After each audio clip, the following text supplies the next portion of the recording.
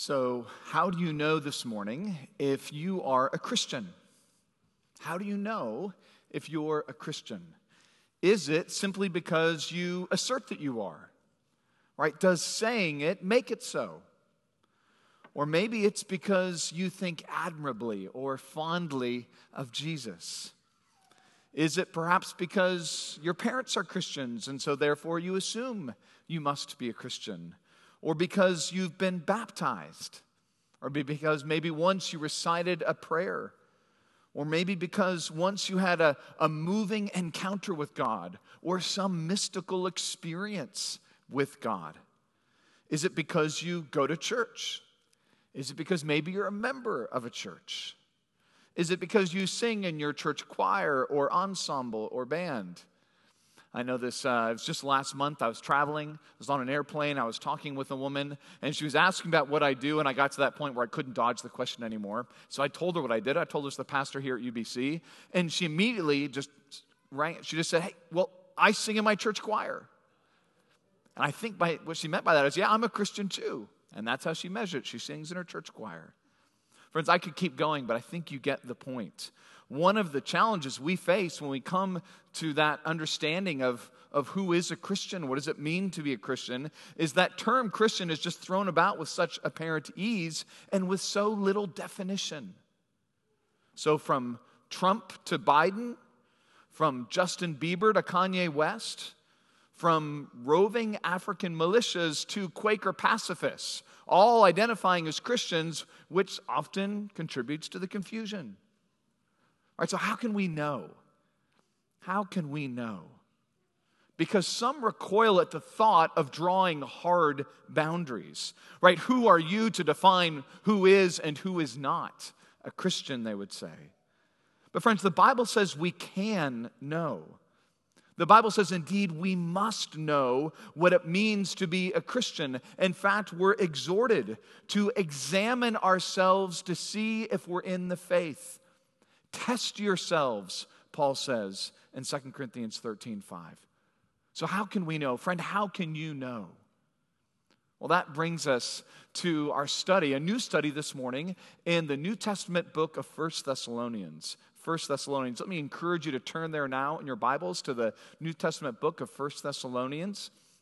And as you do, just a little bit of background. So Thessalonica, that's the city Thessalonians was written to. Thessalonica was the capital city of Macedonia. Macedonia is just modern-day Greece. It was the political and cultural hub of the region. And in about AD 49, some roughly 20 years after the death of Christ, Paul and Silas and Timothy, well, they crossed the Aegean Sea and they landed there in Macedonia, and they, in doing so, became, as far as we know, the first Christian missionaries to Europe. And after the remarkable events of what happened in Philippi, which you can read about in Acts 17, they next go to Thessalonica. And Danny read from us earlier in Acts 17 how Paul had preached there for weeks and how under that preaching many were converted. And yet, as we saw, riots ensued, and so Paul and Silas and Timothy have to flee to Berea. And yet, during their time in Thessalonica, a young church had formed.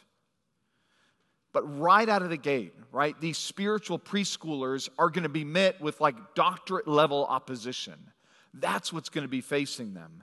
And out of concern for them, we're going to find that Paul sends Timothy back to them. He's concerned, he sends Timothy back, he wants to get a report, and it's clear from that report, right, which is this letter addresses many of those things Timothy has brought back to Paul. It's clear from that report from Timothy that Paul was being slandered, that the church was clearly being persecuted, and that much of them were confused about the nature of Christ's return.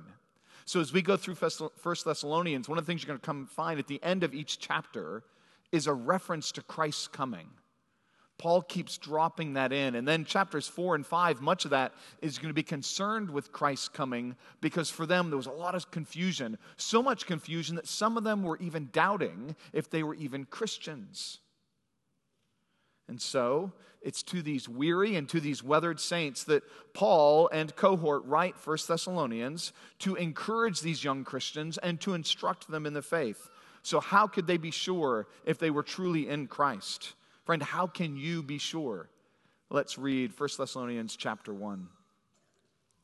Paul, Silvanus, and Timothy, to the church of the Thessalonians in God the Father and the Lord Jesus Christ, grace to you and peace. We give thanks to God always for all of you, constantly mentioning you in our prayers, remembering before our God and Father your work of faith and labor of love and steadfastness of hope in our Lord Jesus Christ. For we know, brothers loved by God, that He has chosen you, because our gospel came to you not only in word, but also in power and in the Holy Spirit and with full conviction. You know what kind of men we proved to be among you for your sake, and you became imitators of us and of the Lord. For you received the word in much affliction with the joy of the Holy Spirit, so that you became an example to all the believers in Macedonia and in Achaia. For not only has the word of the Lord sounded forth from you in Macedonia and Achaia, but your faith in God has gone forth everywhere, so that we need not say anything. For they themselves report concerning us the kind of reception we had among you, and how you turned to God from idols to serve the living and the true God, and to wait for His Son from heaven, whom He raised from the dead, Jesus, who delivers us from the wrath to come. All right, so right out of the gate, what do we see about this letter? Well, it's written by Paul and Silvanus and Timothy. Silvanus is just the Latinized form of Silas. So again, this is the missionary team that evangelized the city. And it's written, note, to the church of the Thessalonians. Not just to any Christians in the region, but those who were part of that local church. Because, friends, we say this, but just to repeat it, God's concern from the beginning of Scripture to the end of Scripture is that He have a corporate witness to reflect Him. That has always been God's plan for the world. And so Paul's assumption is that if there are believers in Thessalonica, well, they're in the church. And if they're not in the church, Paul's assumption, they must not be believers. Because Paul says this is the church, right, in God the Father and the Lord Jesus Christ. So just notice there how God-centered the church is for Paul. How God-centered it is. It's not a human invention. It's not even for Paul, finally, a human institution. It's God's church. It's in Him, in the Lord Jesus Christ. It's rooted in God. It's drawing its life from God. Its hope from God. Its security is coming from God and Christ. Now in verses 2 and 3, Paul is going to praise God for the Thessalonians' conversion. And then in verses 4 to 10, he's going to assure the Thessalonians of their conversion. So that's kind of exegetically how the passage breaks down. But just to think of it a little bit sort of more in terms of a preaching outline, right? How can these individuals know they're Christians? How can we know? Well, part of what Paul's going to do out of that is make a twofold argument. And that's just going to serve as our 2 points. He's going to say first that conversion is grounded in the loving choice of God. Conversion is grounded in the loving choice of God. And then secondly, he's going to say conversion is witnessed in a life that is then lived for God.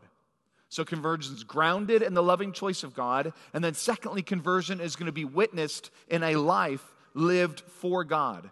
Those are going to serve as our 2 points. So first, conversion is grounded in the loving choice of God. So Paul's whole argument in verses 1 to 10 actually hinges right there in verse 4. So grammatically, if you look carefully at the text, verse 4 is the reason. It grounds, right, everything that comes before in verses 2 to 3. So everything Paul says about the Thessalonians' faith and hope and love, that is because, or for, he says, we know, brothers loved by God, that He has chosen you. And it's that expression right there, it's that confidence Paul has of God's choice in them that explains everything that then follows in verses 5 to 10. So verse 4 is really the hinge. Their conversion, Paul is saying, is first and foremost about God's choice. And I recognize right there that language sometimes makes us a bit uncomfortable. You know, when it comes to human love, we can talk about choice all we want. We even find one's choice of a spouse, right? The way they single them out, the way they care for them, the way they pursue them and love them and commit to them. We even call that romantic. But when it comes to God, we cry foul. We say it's not fair. We live under the illusion, I think, that we all like God, and so God should equally all like us. He shouldn't treat anybody differently. But friends, if you know your own heart, we don't all naturally love God. We don't naturally like God. We don't naturally pursue God. Now, we'll say we love God often and seek Him and maybe even pursue Him, but we really pursue Him not for who He is, but for the benefits that He gives. That's really why we come to Him. We want the benefits, right? We want the blessings. And at the same time, while we demand those, we at the same time will often flee from God. We are by nature fugitives at heart. That's who we are by nature. We're fugitives at heart. And so we get angry with God at the way He chooses. That word there is literally just election. We get angry with God. But recognize when we get angry with Him for that, we're getting angry with His mercy. We're getting angry that this God is gracious to some. Friend, it's only a truly sinful people that could find a way to fault God for being merciful, for being gracious.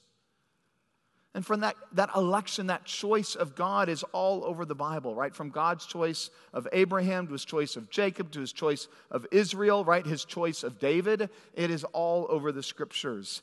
And that is not meant for us to pontificate about. It's not meant for us to endlessly debate.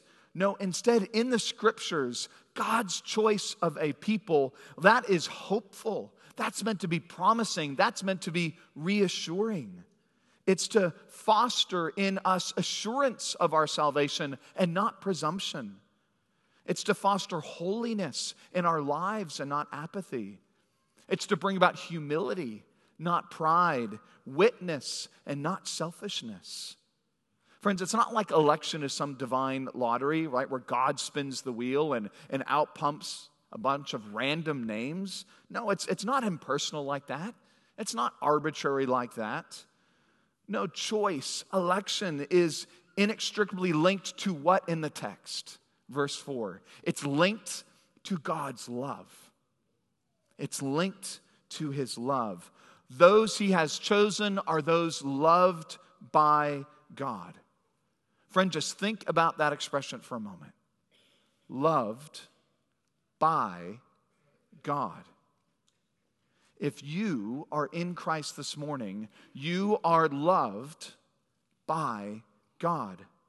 The God who created everything, the God who rules over everything, the God who sustains everything, who will judge everything, He will remake and renew everything, the God who never lies, the God who never misleads, the God who never fails to make an appointment or finish a task or follow through on what He has said. The God who will never hurt you, the God who will never harm you, the God who will never utter a cruel or hateful word against you, but will instead defend you and uphold you and sustain you and fight for you and deliver you and die for you. That, Paul says, is the God who loves you. The God who loves you. Friend, if we truly knew God, truly knew Him and honored Him and understood Him and valued Him and esteemed Him and grasped even the slightest fraction of what God is really like, recognize our friends could reject us. Our spouses could leave us. The whole world could rise up against us. And it wouldn't matter because we know we are loved by that God. And that would be enough. In Christ, we are loved by God. And there's no love that is greater. There's no love that is pure. There's no love that is finer. No love that is more satisfying, more perfect, more complete, more powerful, more sacrificial, more steadfast, and more committed than this permanent love of God. So if you are a Christian this morning and you are struggling and you are tempted to doubt God's love in your life, friend, God will never stop loving you because He never started loving you. There was never a time in existence where God's love was not set upon you. He loved you before the foundations of the world. He loved you eternally, which means it cannot be lost. It means it cannot lessen, and it means it will never run out. Friend, why should we deserve to be loved this way? Is it because we've merited it? Is it because we earn it? Is it because in some way we have proven to God that we're worthy of such love? You know, sometimes we have an understanding of love, and I may have quoted this before, the Julie Andrews understanding from The Sound of Music. You know, nothing comes from nothing. Nothing ever could. So somewhere in my childhood, I must have done something good. Sometimes that's what we think. God loves us because of some inherent goodness in us. Friends, that's not why we're loved. No, we're simply loved because God chose sovereignly to love. In spite of us. It is, in fact, in spite of us that He loves us.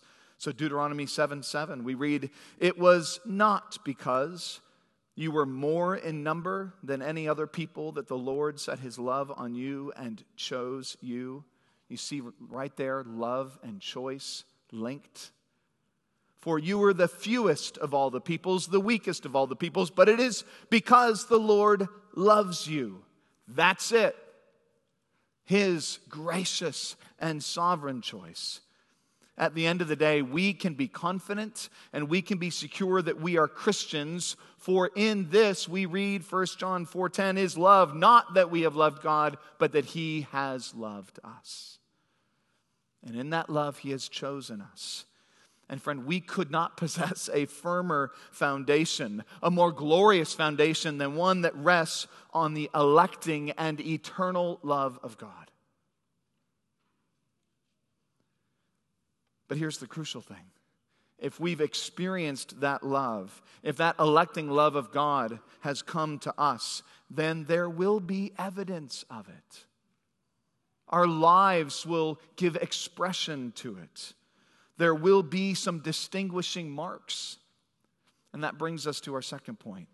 Conversion, yes, it's grounded in the loving choice of God. We've got to start right there because for Paul, that's where everything hinges. And yet, secondly, it is witnessed in a life lived after God.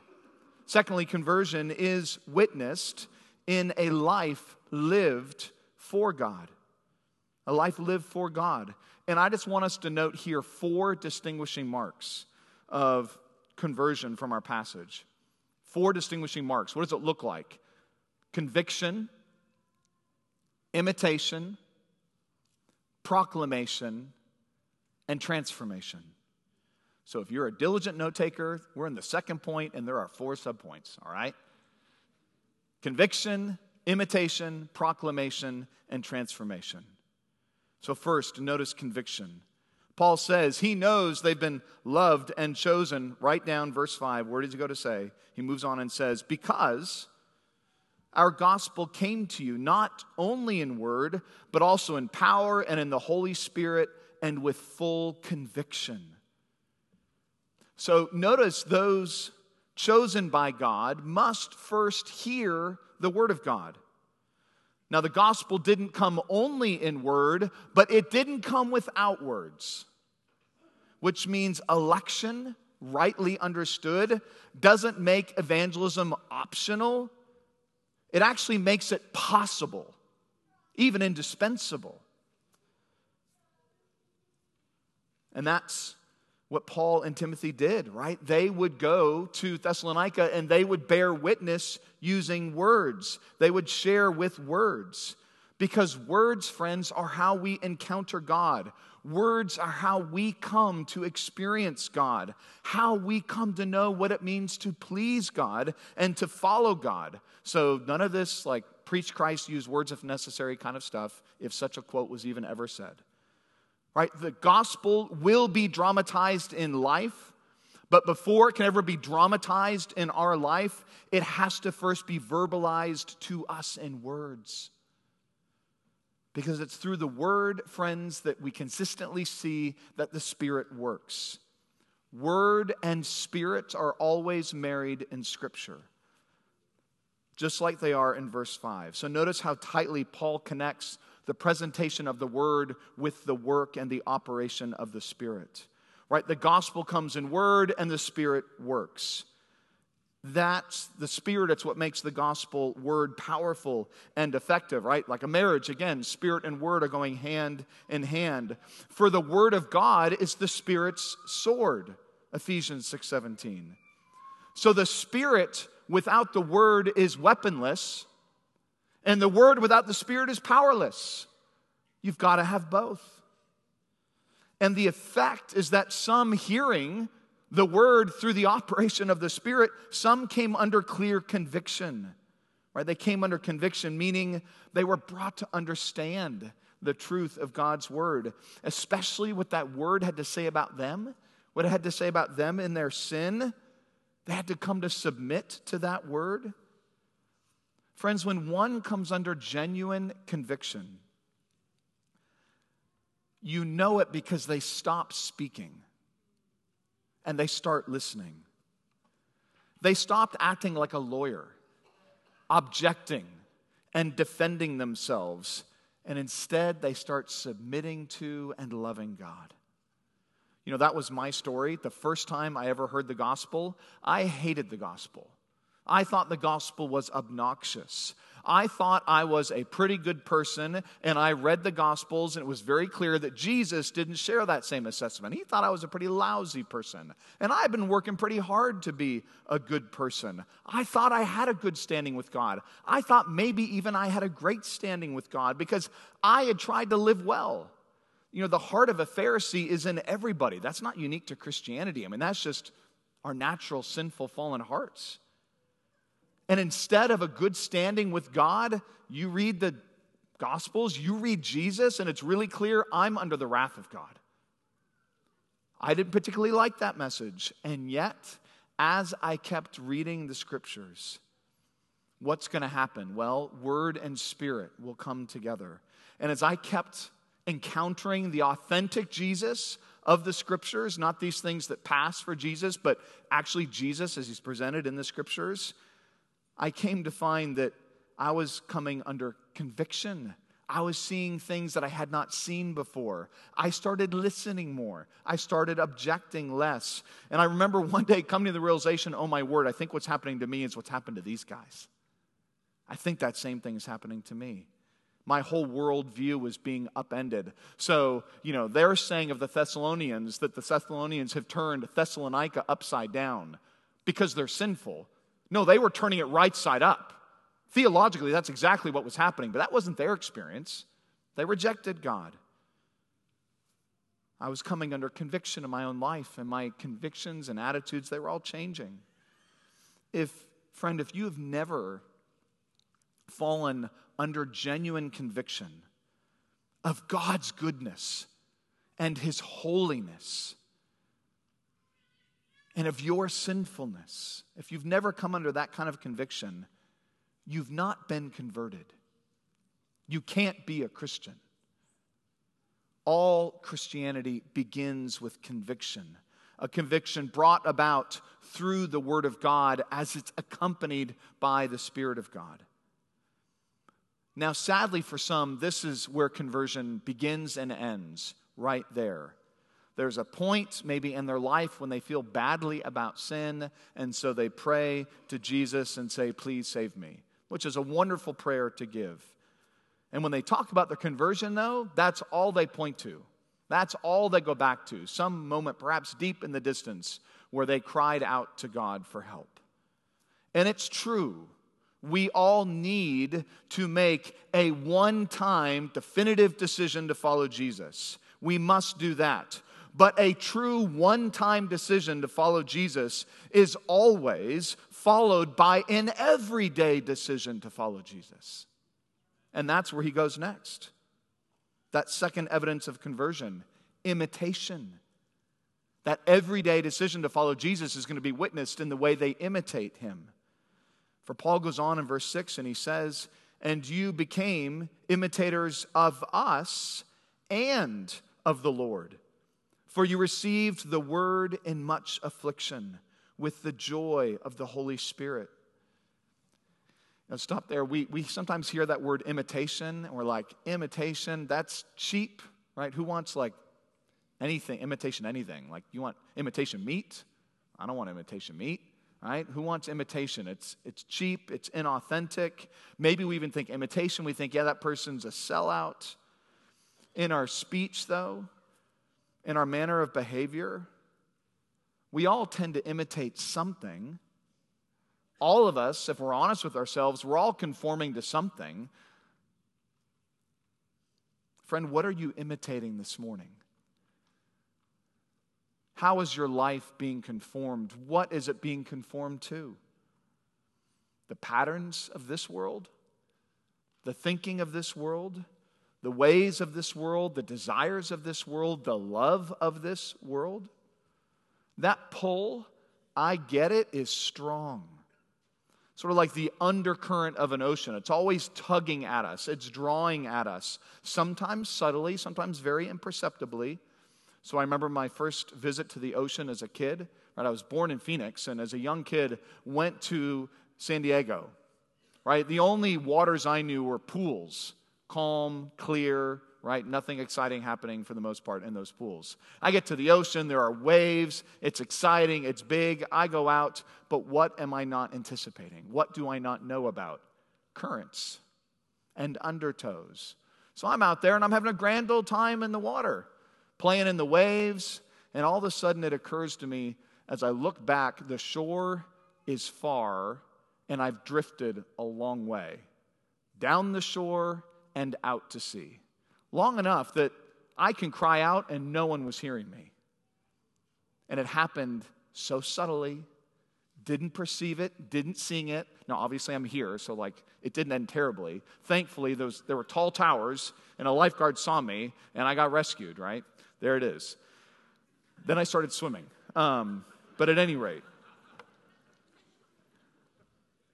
point is that pull to imitate, to conform to this world, it is subtle and it is yet so strong. Right? What it has to say, this world, about gender, about sexuality, about notions of equality, about inclusivity. If we're not careful, we too are slowly, imperceptibly drawn away from the shore, and we are drawn out to sea, which is why Paul, right, if you know Romans 12, will warn us not to be conformed, right, to the patterns of this world. Be transformed, rather, by the renewing of our minds, right? We're to conform ourselves here, though. He doesn't say that exactly. That's true. But here he says, actually conform yourself to godly examples.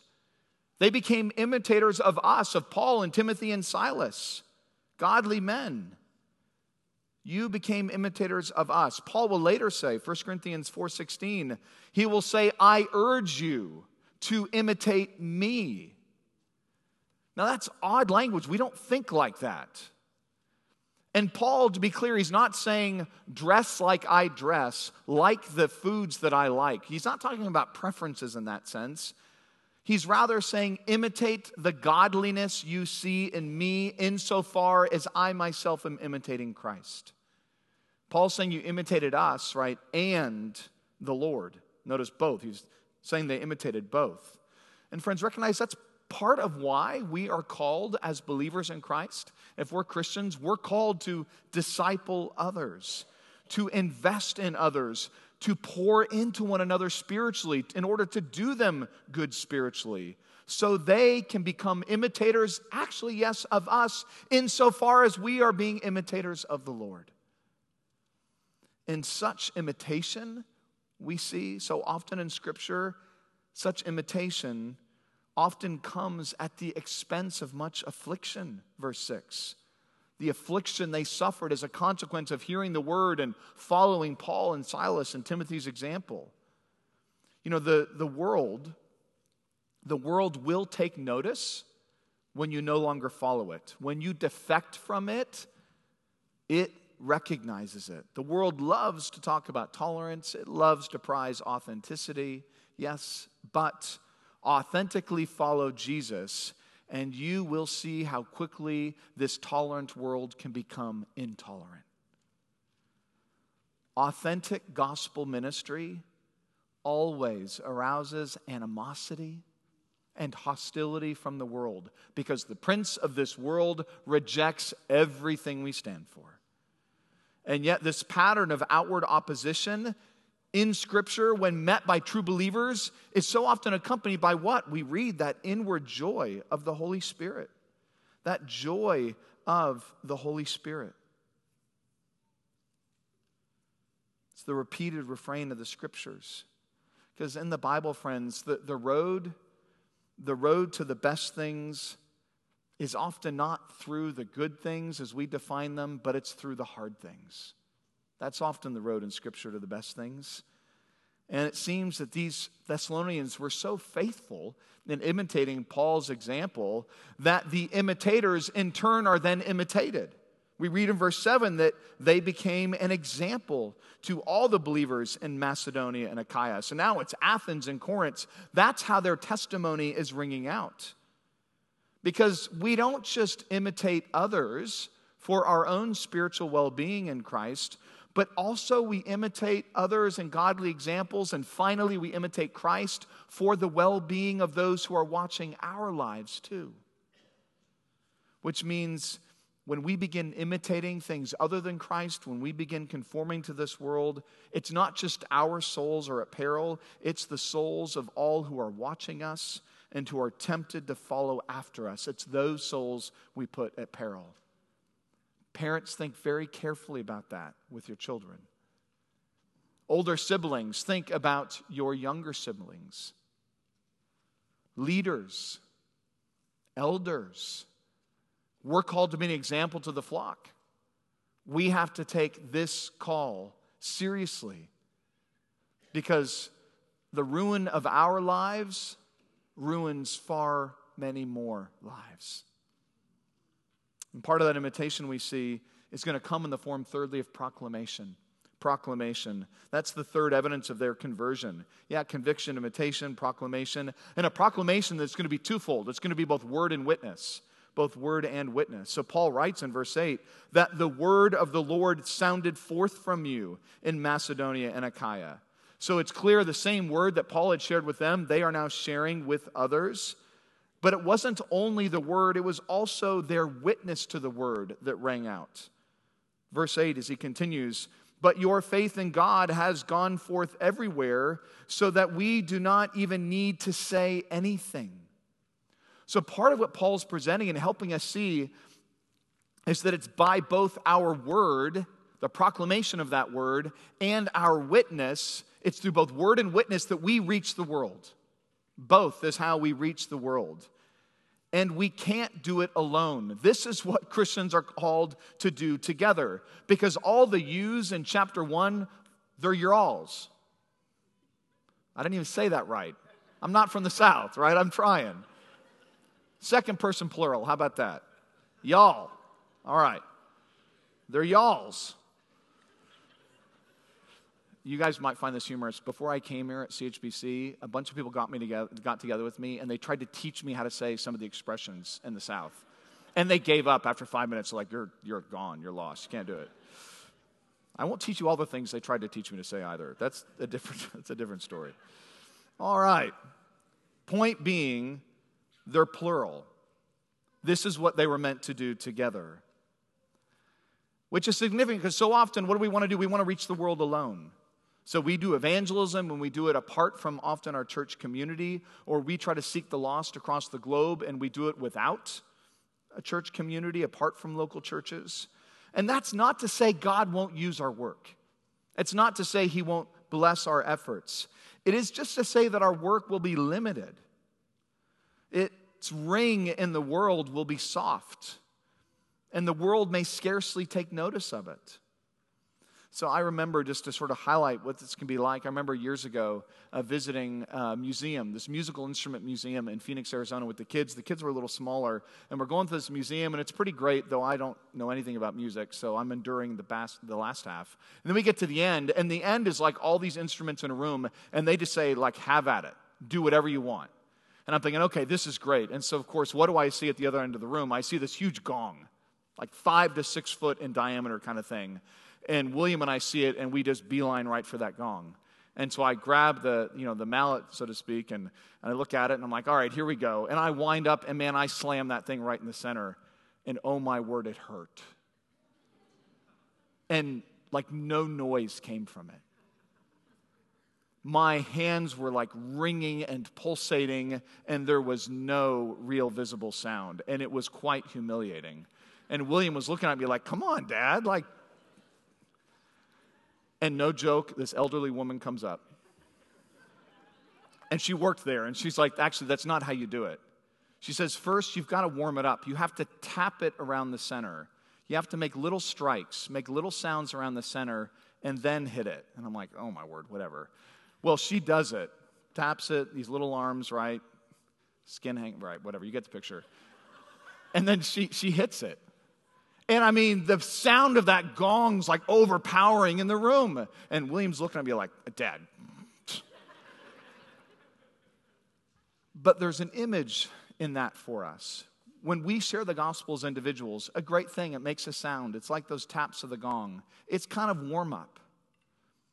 But when that is accompanied by the corporate witness of the church, and when the church's witness accompanies it, and when that speaks along with those little individual witnesses, when those work together, that's when that bass hits. That's when you get the resounding noise. That's when the word of the Lord really rings out.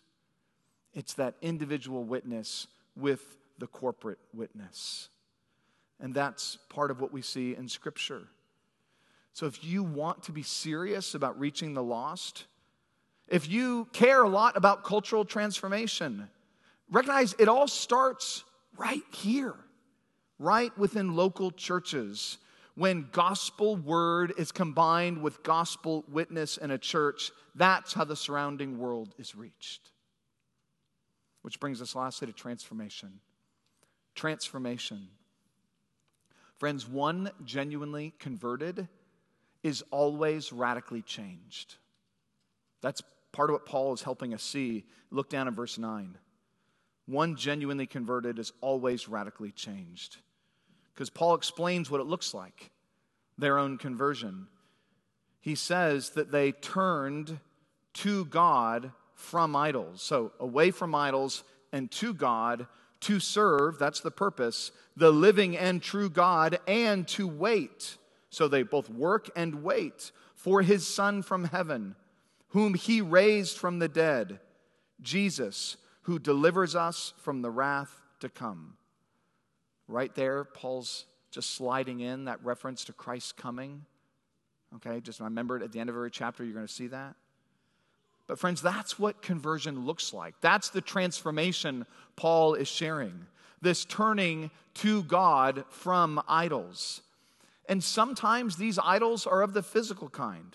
Physical idols. And, we're tempted as Westerners, and sometimes we get really proud and we're like, yeah, that's all superstitious.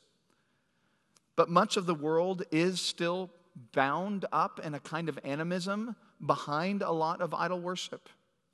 Here in Thessalonica, Olympus, where supposedly all the Greek gods, where they resided, Olympus was right out their back windows, not far from the city. They could see it. To turn to God from idols and no longer worship all those gods at the city, basically at the base of that mountain, that was costly. We already heard what happened to Jason earlier in Acts 17. That was costly. Now, we like to fashion ourselves as more sophisticated. But friends, your heart isn't and your idols aren't. Paul says those who give themselves over to sexual immorality and to greed are idolaters. We may not worship images of wood or of stone, but we worship images of the flesh, no less. We may not worship at physical temples, but we still bow down just the same to fame and to fortune, to power and to pleasure.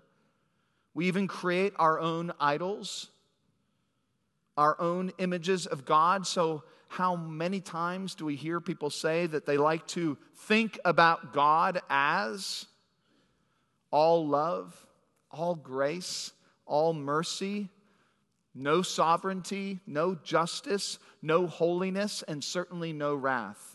Friend, that is an idol made in our own image. And notice Paul doesn't say you can have Jesus and your idols.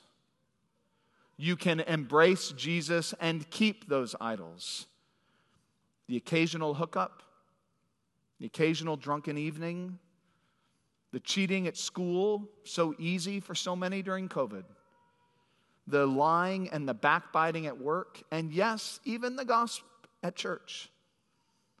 We don't get to keep that life and simply add to it a bit of Jesus on Sunday. No, we have to categorically walk away from that life, flee that life, sever ourselves from that life. That's the transformation you see in genuine conversion. And what's the evidence of that work? What does that work look like? Well, it's part of what Paul opened as he prayed to God for them. He prayed to God because they were the work of God. And that work evidenced itself in what?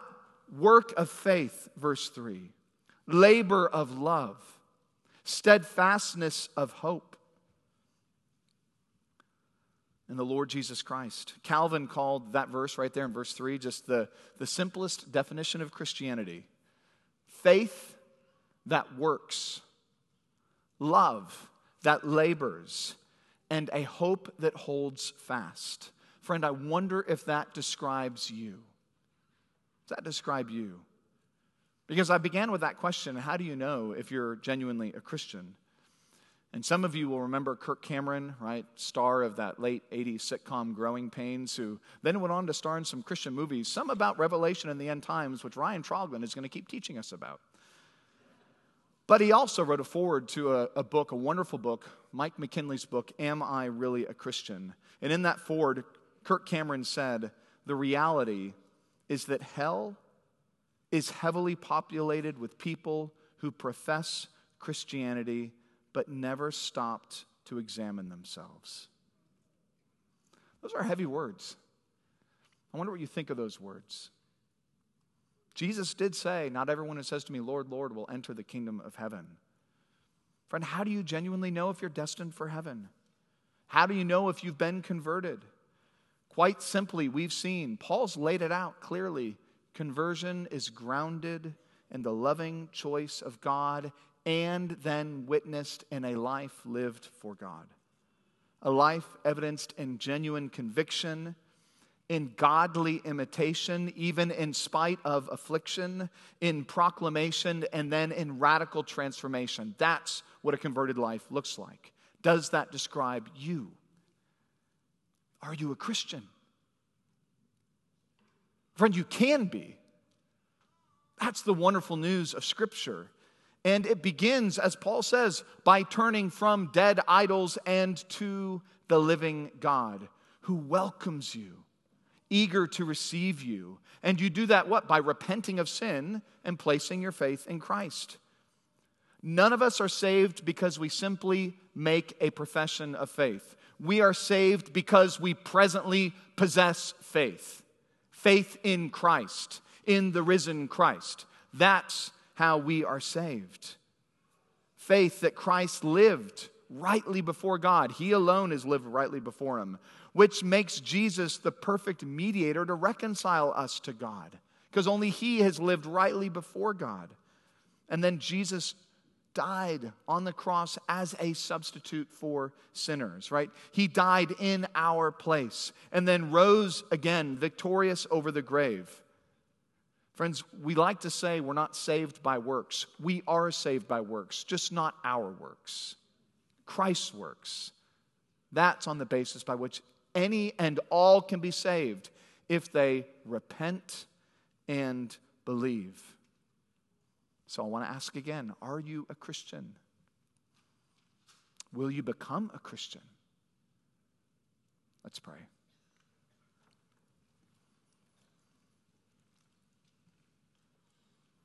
Oh God, we come to you and we give you praise. You have loved unlike us, the opposite of us, in spite of us. We have not been treated better than we deserve. We have been treated the opposite that we deserve. And our hope rests not on our works, but solely on the work of Christ for us. And in that we rejoice.